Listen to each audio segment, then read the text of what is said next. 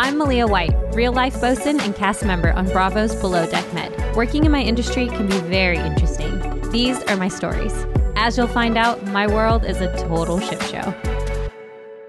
Welcome back to Total Ship Show. I'm Malia White. I'm Amanda Logan. And today we are going to be covering the Costa Concordia, which is a big maritime incident that I'm sure everyone has heard about, but it was a little while ago, so we are going to bring it up. And we've got Rose Metcalf, who is a survivor of the Costa Concordia, and we're going to pick her brain on what it was like. Yeah, what it was like and her recovery, and but we'll give a little bit of a brief rundown of what the story was just to remind everybody. Yeah, so just to catch everyone up and to remind you, so the Costa Concordia was one of the largest ships built in Italy at the time. It was a $450 million ship. Its length overall was 290 meters or 952 feet, and it was a cruise ship. So on the night of January 13th, 2012 at 9 p.m., under command of Captain Francesco Schettino, the ship hit a rock.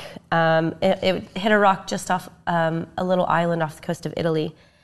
The impact then tore an 160-foot gash on the port side of the hull, which then flooded parts of the engine room, cutting power from the main engines. As the water flooded into the ship, it started to list, and she drifted back towards the shore, eventually grounding on her starboard side. So basically the ship came to an uneasy resting spot on a rocky underwater ledge. Half of the ship was out of water, as you saw in many photos, and it was in danger of sinking completely into about 230 feet of water. So while the ship was resting on this rock and in danger of sinking, evacuation efforts were taking place. And this was, all power had been lost on the ship, and it was at night while the evacuation efforts were being made, and it took over 6 hours.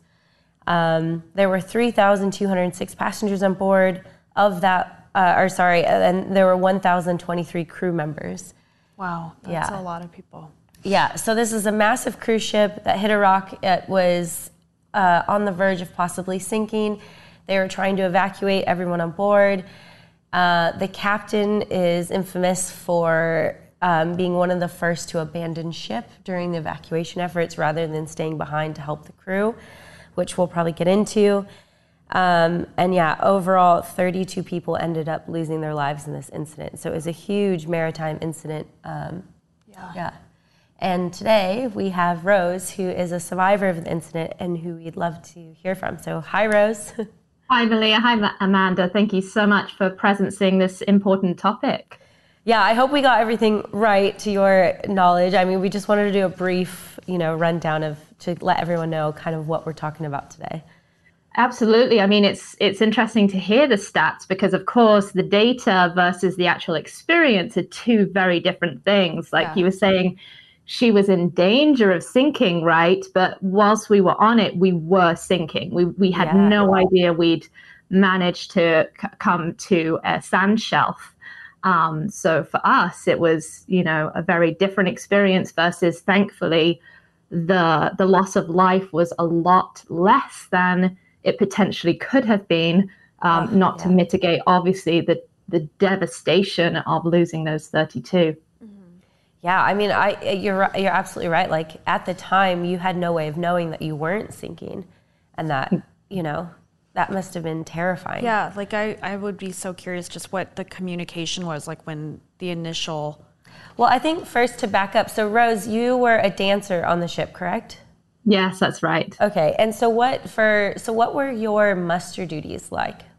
Yeah, absolutely. So we were trained. It was the first thing that we did when we came on board was the grueling training, which I know you're very familiar with. And we regularly were doing trainings. And my as an English speaker, we were given responsibility that I would say would be far beyond what, perhaps you would think of a dancer doing. But because of it was such an international ship as a cruise ship. So English was the common language, even though we were in Italy.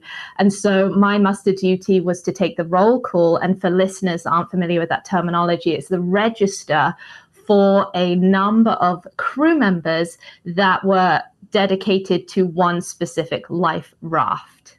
And also for listeners, can you guys describe what a muster duty is?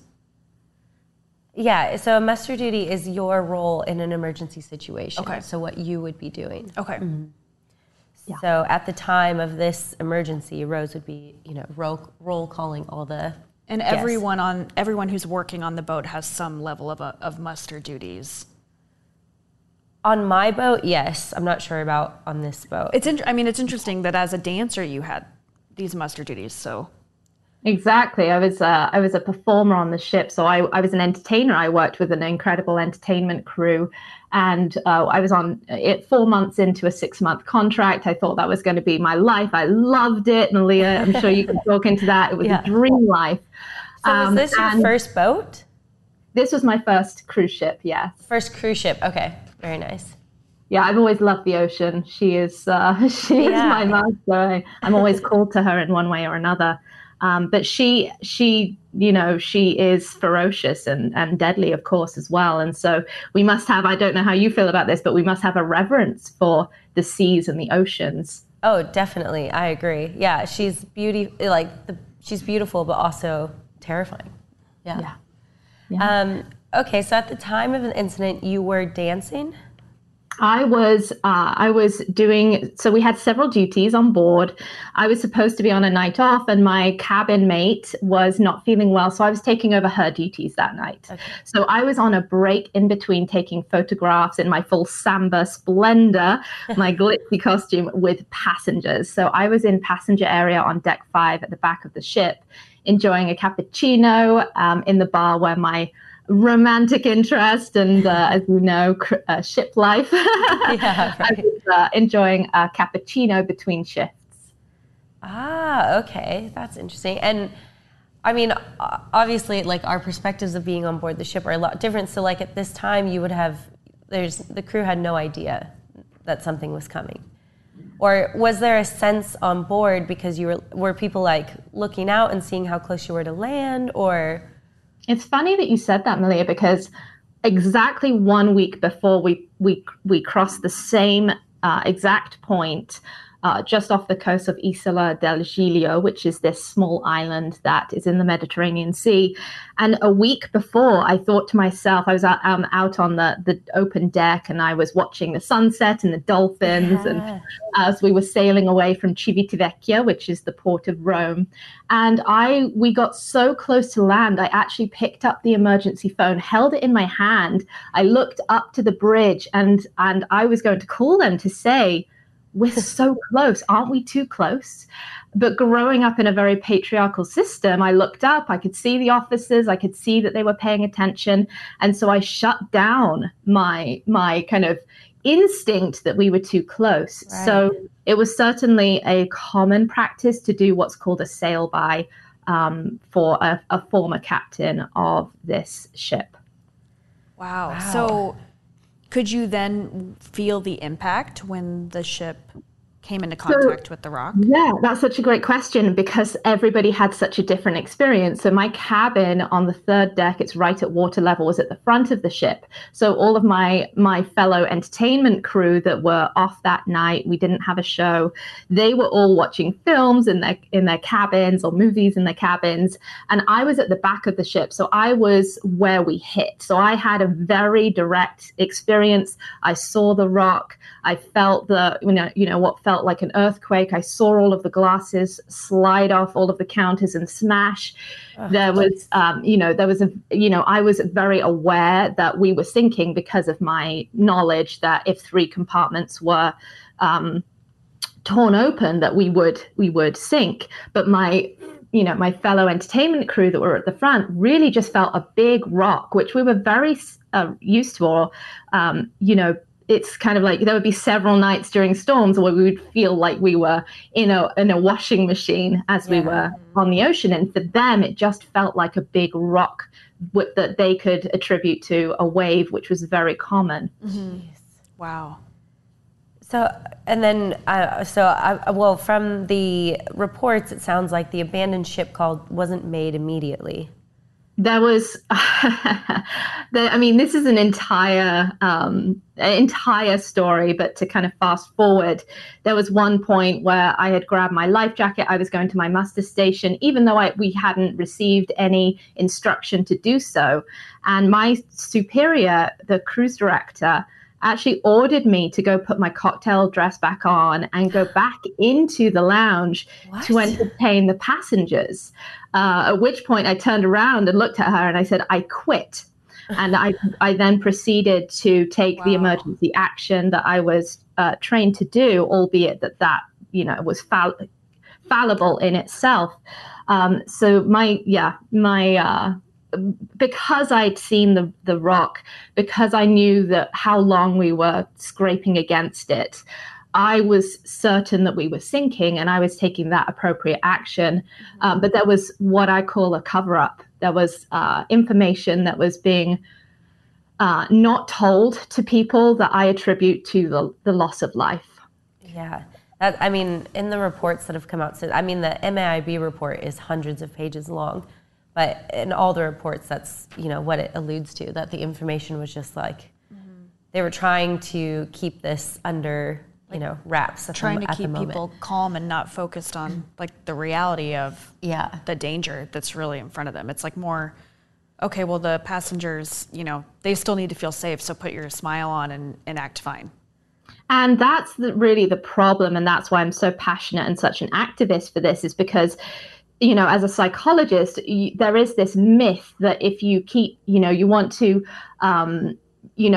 not give people the full picture because you want to avoid panic. But psychologically, when people are given accurate data, people actually do respond well. So that is a complete myth and a fallacy, that you shouldn't tell people what's truly going on and that you should moderate the information to elicit a certain human response. But we now know that that is not true, and that in fact you do need to tell people what's going on, because what we were being told on the ship was put your life jacket, go back to your cabin and put your life jackets on and await further instruction. They found, and I'm sorry to be graphic, but they found bodies in cabins that were following those misdirections. That's terrible. Yeah, I agree with you. Like, tell people what's going on. You don't have to give them every detail, but let them know the severity, like let them know what's going on so that they can best prepare themselves. Yeah, exactly. And just that alone, like finding bodies in a cabin, like that lets you know that information hiding is not working. And that had to be probably the worst directive that you could give to a sinking boat, is to go back into your cabin. Yeah, unfortunately, change is made through incidents such as these and investigations into incidents such as these. And Malia, I know you work on yachts, luxury yachts. I had the privilege of being invited to give a safety talk to, at the time, it was the biggest yacht that was being built out of Portsmouth in England. And the captain invited me to give a safety talk to the crew. And he invited me to walk around inside the yacht and give my perspective as they were building it on, would this work? Like, what do we need in the case of, a shipwreck? Because the safety directives we were given was, you get to your muster station. Yeah. Then you are somebody comes and is your superior and takes over and takes that number of passengers or crew to either their lifeboat or life raft. Now, that's great in theory, but when a ship is swaying on its side and you can't stand upright and the walls become floors and corridors become impassable because they've become like elevator or lift shafts, then that no longer works. Yeah, and you're not going to be able to launch life rafts and you can barely stand up straight. Wow. And that's exactly what happened. So as they were building this, they actually put in extra railings and banisters from my perspective of actually surviving a shipwreck, which, by the way, is a miracle that I did. That, I was like, well, if it was on this side, if it was this way, if this had happened, and I was able to actually go through and give my perspective of actually living through it, of how to build ships to be safer. Because like we said, our sea is our mistress. Like, she is ferocious and she is to be revered. And we can also get to enjoy her and not, live our lives in fear as well. So I very much believe that we can take steps and measures through tragedies such as these to improve maritime safety, because the preservation of life is the priority. Of course. And I know, I mean, I'm sure you know this, but now this, you know, the Costa Concordia incident is used in basically every classroom I've been in. It's always used as an example, you know, whether it's the bridge team or the safety, how the evacuation process went. But, you know, for my captain's licensings, we've had to study, you know, the communication between the bridge officers and the captain, because it just completely fell apart, basically. Yeah. Well, good. I'm very happy to hear that, Malia. Yeah, so just, well, if it can bring you any peace of, you know, mind, we use it a lot in the classroom. We pick apart everything that was said in the bridge, what, you know, the orders that the captain had made, and basically that whole the whole night of evacuation. Wow. So Rose, that the night of the evacuation, you know, what was going on in your mind when you were performing your muster duties and really acting under pressure with a cruise ship filled with, you know, other... How did you get out? How did you manage to escape? Thank you. It's so interesting. And you know, as a psychologist, I find this fascinating, and I'm very grateful and thankful to what, you know, how my nervous response was able to go into the fight response when I saw very much like people that were in a freeze response. They looked like absolute zombies. Their prefrontal cortex, like their mind was just not there. We had people in flight mode. Like I literally grabbed onto the ankles of two people that were about to jump overboard, and they would have hit the water like concrete, and you know, that would have been the end of their life. So I saw people in flight, and I'm very grateful that I went into a fight response. And I was supposed to have a superior officer, an engineer from the engine room, alleviate me to then take over my muster. Now, because the ship was on her side, because people couldn't even get to their correct muster stations. And like you said, like lifeboats weren't able to deploy. Like we did several tests, but when you do that in calm waters, in port, like that's a very serene experience. But when you're actually at sea in the winter at night with a ship on her side with communication breakdown, as you've described, those procedures are null and void. And so it then became, a survival response of kind of guerrilla tactics. Like, how are we going to defy odds to survive this? And we didn't know that we had landed on a sand shelf. So we were fully prepared, and we've all seen Titanic, of course. We were fully prepared for the end. And I ended up being in charge of about 400 crew members. I was supposed to be in charge of about 30, but because those other people weren't able to get there for their muster stations, and because people were getting to wherever they could, I ended up with about 400 people. And when my superior officer, who was supposed to relieve me, came, he was in the freeze response. He was just not able to cognitively function. He was the last one out of the engine room.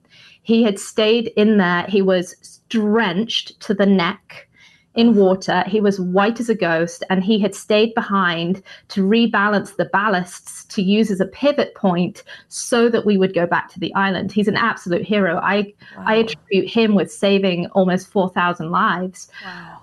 So when he wasn't able to perform his duties, that's when I kind of stepped up, and I was like, okay, how am I going to get these 400 crew members to a point where they can at least get to the water, to maybe even swim? Because I know you see the pictures and you're like, oh, it's right there. Just step off the ship. The island's right there. But when you're on the ship, it's a totally different thing. And at night. I'm a strong swimmer, and I did not think that I would make it to those like twinkly lights off in the distance. I mean, and the water was freezing, but thankfully I never got to it, and that's another story. So what I ended up doing was I kind of stepped into a leadership role, I suppose, just out of necessity.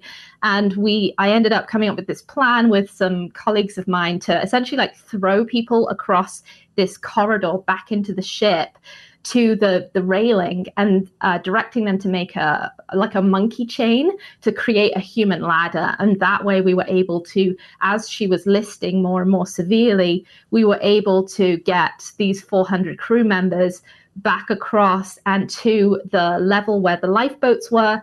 And many of them ended up swimming because, like I said, the lifeboats weren't functioning. And unfortunately, I got myself stranded and left with 4 other crew members.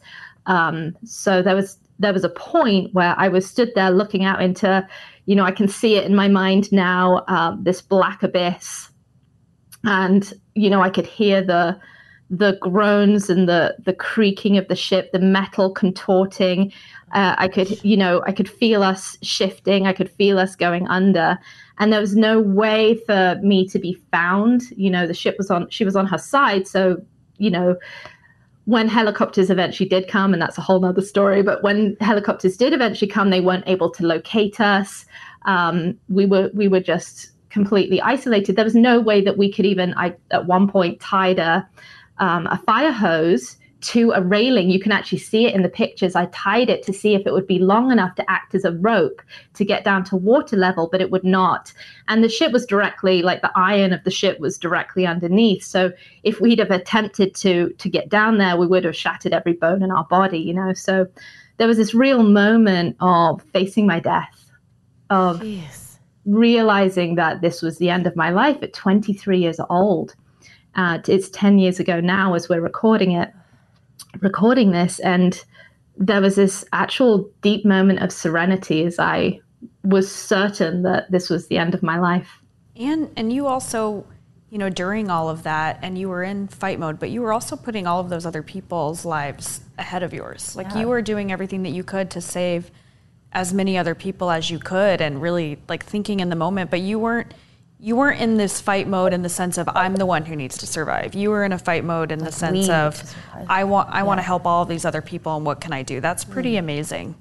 Thank you. I feel like that is just the core of humanity. Like, what are we here for if not to be of service? I mean, in the work that I do now with women's empowerment, like I am a vessel to be of service in this world. My life isn't about me. My life is about something grateful. And if I can, it makes me grateful if I can contribute and be of service and lift other people up. And that is what is fulfilling to me. So to me, that was natural, just a natural response. Wow. But that's a very different response that the captain had. Wow. So to have, I think, which is to see that the other crew. So then eventually, how did you make it off the boat? Thank you for asking. So one of the people that I got stranded with, one of the Indonesian crew members, happened to have, I asked if anyone had a phone, and he happened to have like one of those pay-as-you-go little flip phones with 10 cents of credit and a red battery, and we had no phone signal. So I ended up managing to Facebook message, of all things, my dad in the UK that happened to still be awake. He called the Italian Coast Guard. The Italian Coast Guard then sent out a boat with a spotlight. Also communicated, that's when after that helicopters started coming overboard. And, I heard a helicopter. I thought, oh my goodness, this is it. Maybe I'm saved. And then it flew away and it was another hour. And that's when I realized they couldn't see us. So the 5 of us, we climbed up another deck. And I remember like my legs swinging and my fingertips gripping onto the window ledge as we got up to another deck higher. And at that point, the Coast Guard was able to put a spotlight onto the location of the 5 of us on the front of the ship, and then did this thing of like signaling us and then looking up and then down to us and then looking up. And eventually the helicopter got the sign of like, okay, there's people here. And they sent down a very brave man who only spoke Italian, and I'd been learning Italian. So we were able to communicate. And he said, you need to push off with all of your strength. And as we are winched up into the helicopter, we're going to hope that we swing away from the ship, we get pulled up, and we're not going to hit the ship as we come back down. So that is oh my gosh. And then I got into the helicopter, and she tipped onto her side, and I nearly fell out. Oh my gosh. And at this point, most of those other people, so those other 400 people that you had managed to help them move, they were in life rafts off of the boat, or where were all of those other people when the 5 of you were Yeah, trying to get the helicopters' many attention. people had already swum. Most people swam to the island. Some local fishermen. I mean, if you think of like D-Day, right? If you think of Dunkirk, when all those fishermen, the locals, like went out in their little fishing boats and picked up all of these soldiers. It really was that kind of camaraderie where they picked up, you know, the locals of the Isola del Giglio in the middle of the night were all, you know, got to their boats. The lifeboats that were operational were going back and forth trying to ferry people off the ship. Many people swam away. Unfortunately, some people did get sucked underneath the ship because of that suction as we were sinking. So most people got to Isola del Giglio, you know, one way or another. For me, I was on there for 6 hours. I was one of the very last people to be rescued, and I was flown to a military base, an air base in Tuscany, where I then continued working with the captain of the air base to identify where I'd heard people banging in the ship so that they could send rescuers to those locations. Wow. Oh my gosh. And I know that we're getting close to time with you, Rose, but I just want to hear also about your recovery journey and how you like mentally have, like, yes, you physically survived, but how did you mentally survive an experience like that? Have you been to sea since? Yeah. Oh, thank you. I did go on one cruise ship to the Bahamas, but the only reason I went on that is because I could see land at both sides. But just knowing what I know, you know, my optimism bias, it's, you know, that's phenomenon where we just believe that it's not going to happen to us, has certainly gone. So I love the ocean, but I now surf and, you know, but no, cruise life is not for me, just knowing what I know. And there have been significant improvements, but certainly not to the level that I would feel safe just through my lived experience. So my healing journey, I think, is the most profound thing. And it's inherently human to make meaning out of our traumatic experiences in our life. That is the place of empowerment.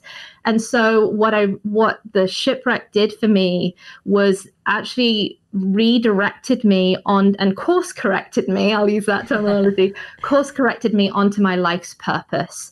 And it was through my healing journey that I was able to step into my purpose, which is to empower other women to live their lives to the fullest. Because what I realized in that moment of facing my death is the value of living each day to the fullest. People say to me all the time, Rose, how do you have so much energy? How are you so happy all the time? Well, it's because I value my life, because I nearly had it taken from me. And so that is what I empower women with now. And, you know, I worked with psychologists, and I realized that that was only 5% of my healing journey, but it was through embodiment practices and accessing the feminine wisdom and the body wisdom. 80% of what's going on is within our body. And that is the work that I lead to heal people. They don't have to have survived the shipwreck, but heal people through the traumas that they've experienced in their life into being fully empowered in living their life on purpose and to the fullest. Wow. That's a great message. Yeah, I think that is a great message. And so you said that you're working for the psychologist, and what are you doing today? Oh, thank you. So I empower women to live their lives to the fullest. So I have my own business. You can go to rosemetcalf.com to see what I do. And I lead transformational programs, either group or privately, to empower women to live their lives to the fullest. Wow. Amazing. And are you in contact with anyone that you knew from the ship?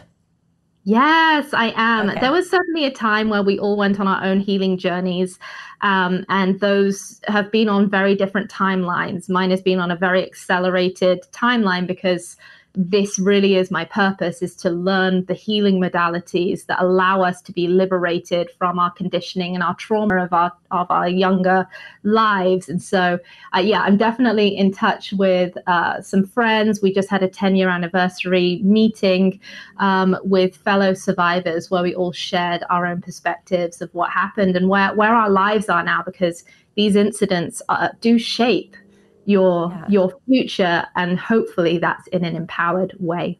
Wow. And I know, sorry, last question, but so Captain Schettino got 16 years in prison, and I was just wondering, from your perspective, how do you and fellow crew feel about the aftermath of everything, like legally, that happened? I'm very disinterested in Captain Schettino. My experience of him on board was that he was a very good captain. Okay. He actually instituted an alcohol ban at one point for the crew members and said, once you're really taking your duties with great responsibility, then you'll be allowed to, enjoy alcohol again in crew bar. So my experience of him was that he was a very good captain.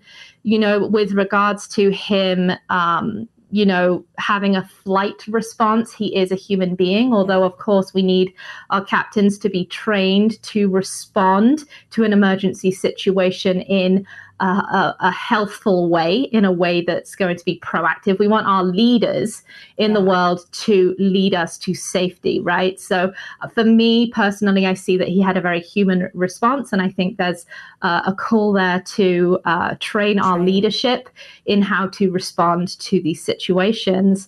But really for me, I feel that the true criminals are Carnival Cruise Line, that push the legal case out of the US back into Italy. And I really feel like they made Captain Francesco Schettino the scapegoat, although he is culpable. I'm not saying he's not culpable for his reaction, but I think it's a much bigger perspective on everything that contributed to the loss of life. Yeah, I mean, the captain's just one person. And although that person, in the time of an emergency does need to be, kind of the voice of reason, you're right, he's only human. And training is a big problem in the industry at the moment, so.